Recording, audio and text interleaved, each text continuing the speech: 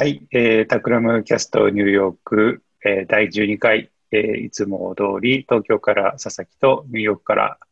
はい、元助が参加をしております。はい、よろしくお願いします。よろしくお願いします。はい、えっと、引っ越しをしたということで、はい、オフィスの引っ越しですね。はい、うん、ました。まさに今日、あの、今日、はい、引っ越してきたばっかりの新しいスペースから収録をしています。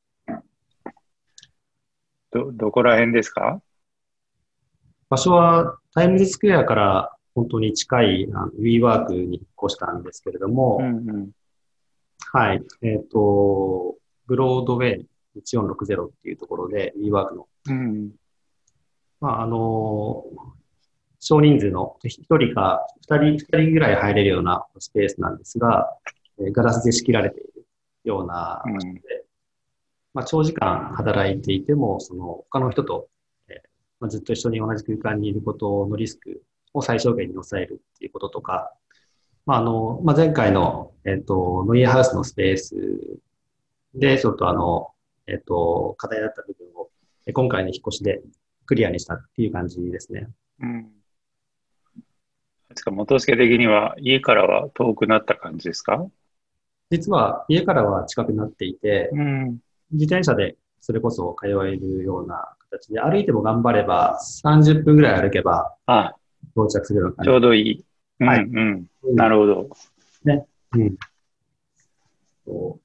まあ本当に3月の中旬から、まあそれこそ私生活も仕事もずっと自宅になった期間が続いていて、それでいい部分としては、家での過ごし方がかなり充実してきて、仕事の仕方もそうですし、少し料理に時間をかけるとか、まあ、コーヒー、リズムをするためにコーヒーを、まあ、引いて入れるとか、そういう、家での過ごし方がプラスの部分がすごいあったんですけど、さすがに働くっていう意味で言うと、仕事っていう意味で言うと、あとはまあ、そのニューヨークにいることの意味とかを考えたときに、まあ、行動範囲がすごく狭くなっている、この長期の、まあ、長い期間がちょっとかなりむずむずと気になり始めていて、まあ、行動範囲を、やはり広げていかないといけないなっていうふうなことが、まあ、きっかけで、まあ、家からも自転車で通えるし、まあ、公共交通機関を使わなくても、通えるうん、し、まあ、働く場所としても、安全性が担保されているっていう場所で、オフィスを移すということを決めて、今日、その初日っていう感じですね。うん、なるほど。どうですか、初日は。なんか WeWork ね、この前も取り上げたけど、いろいろ、いろいろ騒動もあったけど、変わってきてますみたいな話を、何回ぐらい前かな。ね、うん。3、4回ぐらい前にしたけど、どうですか、実際、契約したり、入居したりしてみて。うん。そうですね。契約のプロセスに関しては、まあ、かなり、今の入居者の状況とかもあるのか、かなり返信とかスピーディーで、アメリカでは珍しい、すごいスピーディーな契約の運びもありましたし、あの、まあ、今、割引があって、まあ、今、ノイアハウスと契約が被ってるんですけれども、その部分を割り引いてくれたりとか、かなり柔軟に、ウェルカムな形で、入れてくれて、で、まあ、正直、WeWork の中の状況としては、入居者の多分95%ぐらいはまだ戻ってきてなくって、すごい、静かな状況なんですけれども、スタッフだったりとか、受付の方々とか、そこはまあ、WeWork らしさがずっと残っていて、すごいフレンドリーで、まあ、通りかかったら挨拶をしたりとか、いろいろ、設備についてケアしてくれたりとか、まあ、気持ちよく初日を迎えてるっていうような形ですね。なるほど。いいですね。うん。なんかこう、あれだよね。契約の形態の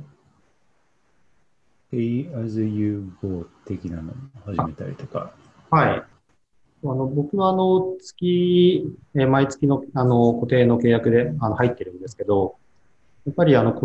そういった、もともと WeWork って、なんてい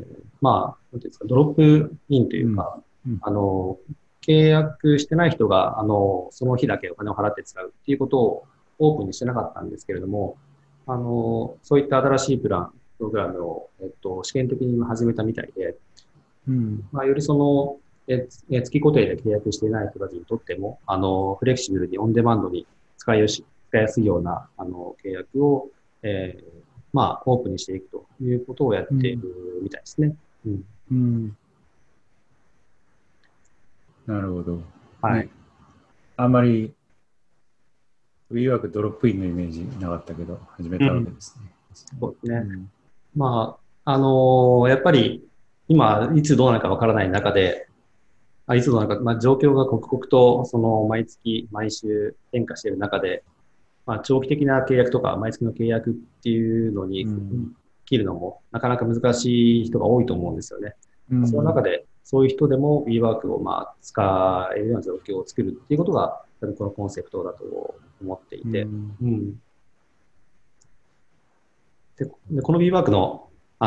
一番その選んだ、一番大きなポイントは、実は、写真これ後で、インスタグラムに載っけようと思いますけど、うん。オープン、テラスというか、そのルーフトップのような、うん。屋外スペースがあるんですね。うん。うん、で、これが、1階から、17階までが、のビルのスペースを WeWork が持っていて、その最上階に、屋外スペースがあって、いいなぁ。ま、待って待って。1階から17階まで WeWork を持ってるの？はい、そうなんです。マジか。すごいな。うん。結構ビル丸々1個とか、こっちだと う WeWork がん。持っていて、それこそ、大企業が丸々借り上げてるパターンもありますし、こそうだこみたいに、よね。うん、う小規模、ん。中規模のオフィスが持っているっていうところもあって、ここは、個人とか小規模、中規模のうん。会社が多いんですけれども、オフィスに求める機能として、やっぱりその作業スペースっていうことだけではなくって、人に会うっていうことがすごい大事な要素かなっていうふうに思っていて、うん。例えばクライアントもそうですし、パートナーとか一緒に仕事をする方々とか、いろんな、シチュエーションで人に会うときに、今は、オンラインで当然、会うことができるようになってますけれども、フェイス2フェイスで会うっていうことも、少しずつ、戻していきたいなっていうふうに思っていたりとか、やっぱり、フェイス2フェイスの良さっていうものはずっとあり続けると思うので、そういった時に、やっぱり長時間同じ会議室の中で30分1時間とか一緒にいるっていうことがまだまだ抵抗がある状況の中で、屋外スペースで、パラソルがあって、そこでミーティングをし、お茶をしながらミーティングをするっていうこうん。とは、人を呼びやすいですし、来ていただきやすいですし、あの、うん、そういった場所として機能してくれるんじゃないかなっていう期う待があって、ん。それでこのビーワークにしました。うん。いいっすね。屋上の写真、後でインスタグラムにもアップしますけど、いいうん、感じですね。いい感じです。いいなぁ。屋上いいっすよね。こっち今夜8時なんですけど、実は今日は、4、5時間ぐらいここで作業して仕事しました。あ、いいっすね。うん、はい。なるほど。あれかな、ちょっとワークスタイル的な話に行きますか。そうですね。いろんな記事で書かれてるんですけれうん。ども、まあ、このコロナのパンデミックによって、リモートワークが過去最高を、記録をしていて、リモートワークをしている方々ですね、過去最高うん。になっていて、それに合わせて、大都市ニューヨークとかサンフランシスコとか、東京もそうかもしれませんけれども、人口がそこから大量に流出していって、別の都市だったりとか、もう少し郊外とか、そういったところに引っ越したりとかしていく、一番人口密度が高いところから、人が流れていくっていうことが、予測されていたりとか、あとはそういった流れの中で、フレキシブルな住居レンタルへの関心の高まりっていうものが言われていて、さっきのオフィス、WeWork が提供していたドロップインで、ア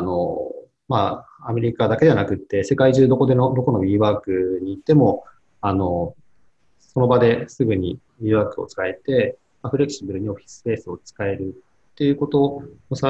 そうですし、住むっていうこと自体も、今、例えば日本で言ったら、敷金、礼金を払って、そこに、例えば2年契約で住む、賃貸で住むっていうことが、なかなか半年後、1年後とかの状況が、東京で言っても、他の都市で言っても、なかなか先が読みづらい中で、そういった、なんだろうな、長期的に、借りるんじゃなくて、フレキシブルに、この月はこの場所に住んで、次の月は別の都市、あるいは同じ都市の中の別のアパートメントに住むっていうような、フレキシブルな、住まい方を提供するサービスが、ランディングっていうサービスが、オヨとか日本でも注目されてますけど、出てきていて、これは日本でも、ノマドワーカーって結構5年前とか10年前ぐらいですかね、から結構言われ始めましたけど、英語でデジタルノマドに向けたサービスとして、注目されてきていて、それこそ WeWork とか Airbnb とか、オヨの、幹部の人たちがどんどんそこに、を採用しているみたいで、資金調達もして伸びてきている、サービスみたいですね。うん。なんかこういうのっていろいろあるけど、なんかこう、ね、面白いですね。ランディングの特徴ってどういう感じ？でもあれかな、デジタルノマドをターゲットにしたみたいなところはすごく近くにターゲティングされてて特徴的かもしれないですね。うん。多分サブスクリプションで、お金を払っていると、ランディングが持っているネットワークの中の、住居に、月ごとにとか、短期間で移り住んでいけるっていうのを聞くと、多分日本だと、オヨをイメージされる方が多いかと思うんですけれども、オヨは基本的にはホテルチェーンなんですよね。ホテルの、確かにね。内装を、オヨのスタイルに変えて、そこにネットワークに組み込んでいくというやり方をやっていて、ランディングの場合は、家具付きの、アパートですね。伝統的なアパートの賃貸、ということをベースにしていて、なので、家に住むっていうことが連続的にいろんな場所で、移り変わりながら続いていくような、続けていくような、よりそのホテルよりもその場所に住むっていうことが感じられるような、空間の設計のデザインになっているっていうような感じですね。なるほど。はい。これ、あれなんですかね。お値段的には割安なのか。これ見ると、ニューヨークでも実はもう、これ何ぐらいあるのかな、もう、マンハッタンの中だけ50とか、そのぐらいあるんで。4、5千ドルの物件が。普通に、ニューヨークの、賃貸物件の相場と、同じぐらいですね。同じぐらいなんだ。はい。もともと高いんで、これ自体が、高く見えちゃうんですけど、そういうことは。同じぐらいならね、だいぶいいですね。そうですね。アメリカは敷金、礼金的なものってあるんですか？契約金がありますね。ありますよね。はい。引っ越し経験がまだ少ないんですけど、ありますね。敷金はあった気がするな。礼金は、場所によるかもしれないけど、俺もシカゴで引っ越したときは、いわゆる大家さん、ランドロードに払った記憶がありますね。帰ってきたけどね、その後。それこそ、物件の賃貸相場も、この今年の10月、11月に暴落するんじゃないかっていうふうに言われていて、まあ、特にこのマンハッタン、ニューヨークでいうと、まあ、そこから、要はこのコロナのパンデミックの影響が、物件の家賃相場に反映されるのに、まあ、半年ぐらいかかっていて、まあ、そこでどういう変化があるかっていうのはちょっとは注目をしていて、確かまあ、まあ僕自身も、なんか、オフィスもそうですし、それこそ住まい方をニューヨークの中でどうしていくかってことを、まあそういうのを注視しながら考えていこうかなというふうに思ってます。先週、サンフランシスコにお住まいの某氏と話をしたんですけど、まあ、彼女曰く、サンフランシスコは家賃がもう毎週かなり下がってると言ってましたね。なんか500ドルとかそのレベルで、まあ、毎週500ドルはさすがにないけども、もうまあ、前まで5000ドルだったところが4500ドルとか、しばらく経ったら4000になるとか、空き家も増えてきてみたいなこともおっしゃってましたね。そうですね。まあでもあれなんだよな。なんかこういうのって結構前からあるし、すごい需要はあるかなと思ってて、まあ、前からあると言いながら全然その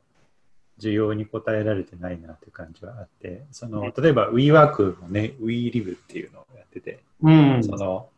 同じように、まあ、働く場所をフレキシブルに、来週からはじゃあアムステルダム行こうとか、次の週からはロンドン行こうとか、で、その脇に住む場所があって、働く場所から住む場所まで全部提供しますみたいなことは提供していただけると、まあなんかすごい割高で、なんかなんて言ったらいいのかな、一日中WeWork の中にいるみたいな、なんか結局ね、感じが、なんか家具とかのトンマナも WeWork っぽいみたいな。だから、なんかちょっともうちょっとコージーな感じのところ行きたいなとかあるからね。そういった意味で言うと、このランディングは普通の伝統的なアパートを賃貸で出してるってことなので、まあいいんじゃないかなという感じはしますよ。わかります。今回WeWork にしたのはやっぱり住む場所と働く場所が、まあ、24時間ずっと同じっていうことへの、なんていうんですかね、息苦しさというか、その疲れみたいなものとか、リズムのなくなってくる感じとか、その辺はやっぱり、まあ、初めはなんか、フレキシブルで良かったなっていう感じがしましたけど、少しやっぱり、長期的には難しい感じが個人的にはしてきました。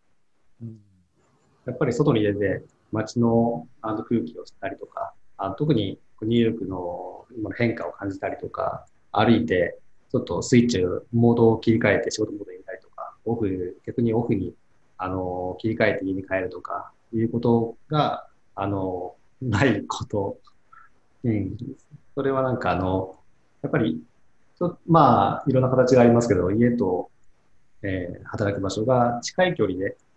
少し離れた場所にあるっていうのが、一つのなんか、いい形なんじゃないかなっていう仮説を持って今、始めたっていうかね。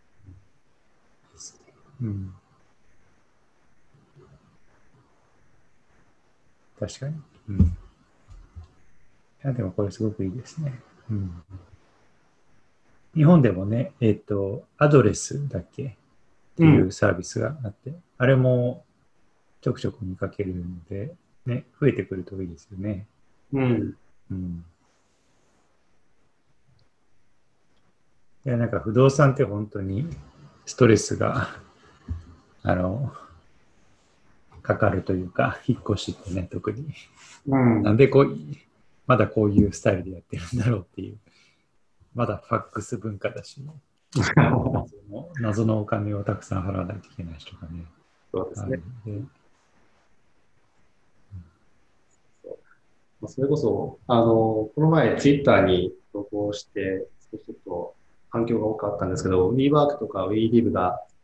提供している、なんていうテクノロジーだったかな。それこそ、内覧がいらないぐらい、この物件の中の、俯瞰と、えー実際にその中にあカメラで 3D で、内見ができるっていうシステムが、日本でもどっかの博物館がバーチャル体験としてそれをシステム使ってましたけれども、もうほぼ、その現場に行かなくても、ー、うん。それなんか見た。うん。できるぐらい、ね。リアルにその物件の中と、そこから窓の外から見える風景とか、光の入り方とかも含めて、感じられるようなものがあって、うん。まあそういうものもどんどんそのレガシーな不動産業界の中にうん。新しいテックの、ね。機能が入っていってほしいですね。確かに。うん。そう、それ見た、俺も。ね、うん。あれは結構びっくりしますね。すごいですね。うん。ね、本当はああいうのがあるとね、探す方も楽だし、うん。紹介する方も楽なはずなんですよね。うん。うん。そうなんですよね。こう鍵を持って、こう内覧の時に回るみたいなね、なんかああいうことをしなくていいんでね。うんうんうん。そう。不動産仲介がたくさん、ある種、列をなして同じ物件を紹介するみたいなことがなくなって、不動産オーナーが自分自身でああいうものを撮影をして提供できるようになっていくと、まあ、コンシューマーと直接つながって、確かにね。うん、うん。まあ、マージンも減るでしょうし、確かにね。コミュニケーションもダイレクトになって、テクノロジーがそういったなんか、あの賃貸とか物件売買の中に入っていくことによって、いろんな課題というか、うん。負が解消される感じが、確かにね。いやー、それ本当その通りだね。なんかそういうのをね、イネーブルしてくれるテクノロジーもたくさん出てくるし、なんかその契約周りも自動化してくれる、ちょっとうん、サースっぽいサービスが出てきたりとかね、なんかこう、うん、全部なクラウドサインとなんとかとなんとか組み合わせてみたいな感じで、なんかこう、めんどくさい不動産契約書も自動生成してくれるみたいなね、なんかそういうのもね、出てきそうですよね。うん。えっと、もう一個大きなトピックの塊があるのですが、喋り始めると、ちょっと思い入れもあるので、30分ぐらいかかりそうなので、今日は若干短めですが、まあ、元助が無事引っ越しが完了しましたということと、はい。デジタルノマドの話をさせていただいて、ハローランディングというスタートアップの紹介させていただきます。まあ、これでも本当要注目ですね。なんかやってることはあまりイノベーティブかというと、うん、あれだけど、まあ、こういうのって本当にエグゼキューションが大事なので、まあ、うん、WeWork や BOYO から幹部を招聘して、ガンガン今、ね、ビジネスを伸ばしているということで、これから日本でも名前が聞こえてくるかもしれないっていう感じかなと思います。はい。では、はい。こんな感じですかね。そうですね。はい。来週、今日、本当は用意していた後半を来週、ま来週、あ、はい、そうですね。お話しましょうか。はい。はい。はい。そしたら、いつも通り、タクラムキャスト、ね、ですね、インスタグラムをやってますので、タクラムキャストニューヨークで、ポッドキャストの、エピソード連動でですね、写真を上げていますので、そちらもフォローをお願いしますということと、タクラムキャストで、ハッシュタグタクラムキャストでつぶやいていただけると、リアクションをさせていただきますので、そちらもよろしくお願いいたします。はい。お願いします。はい。では、ありがとうございました。はい、ありがとうございました。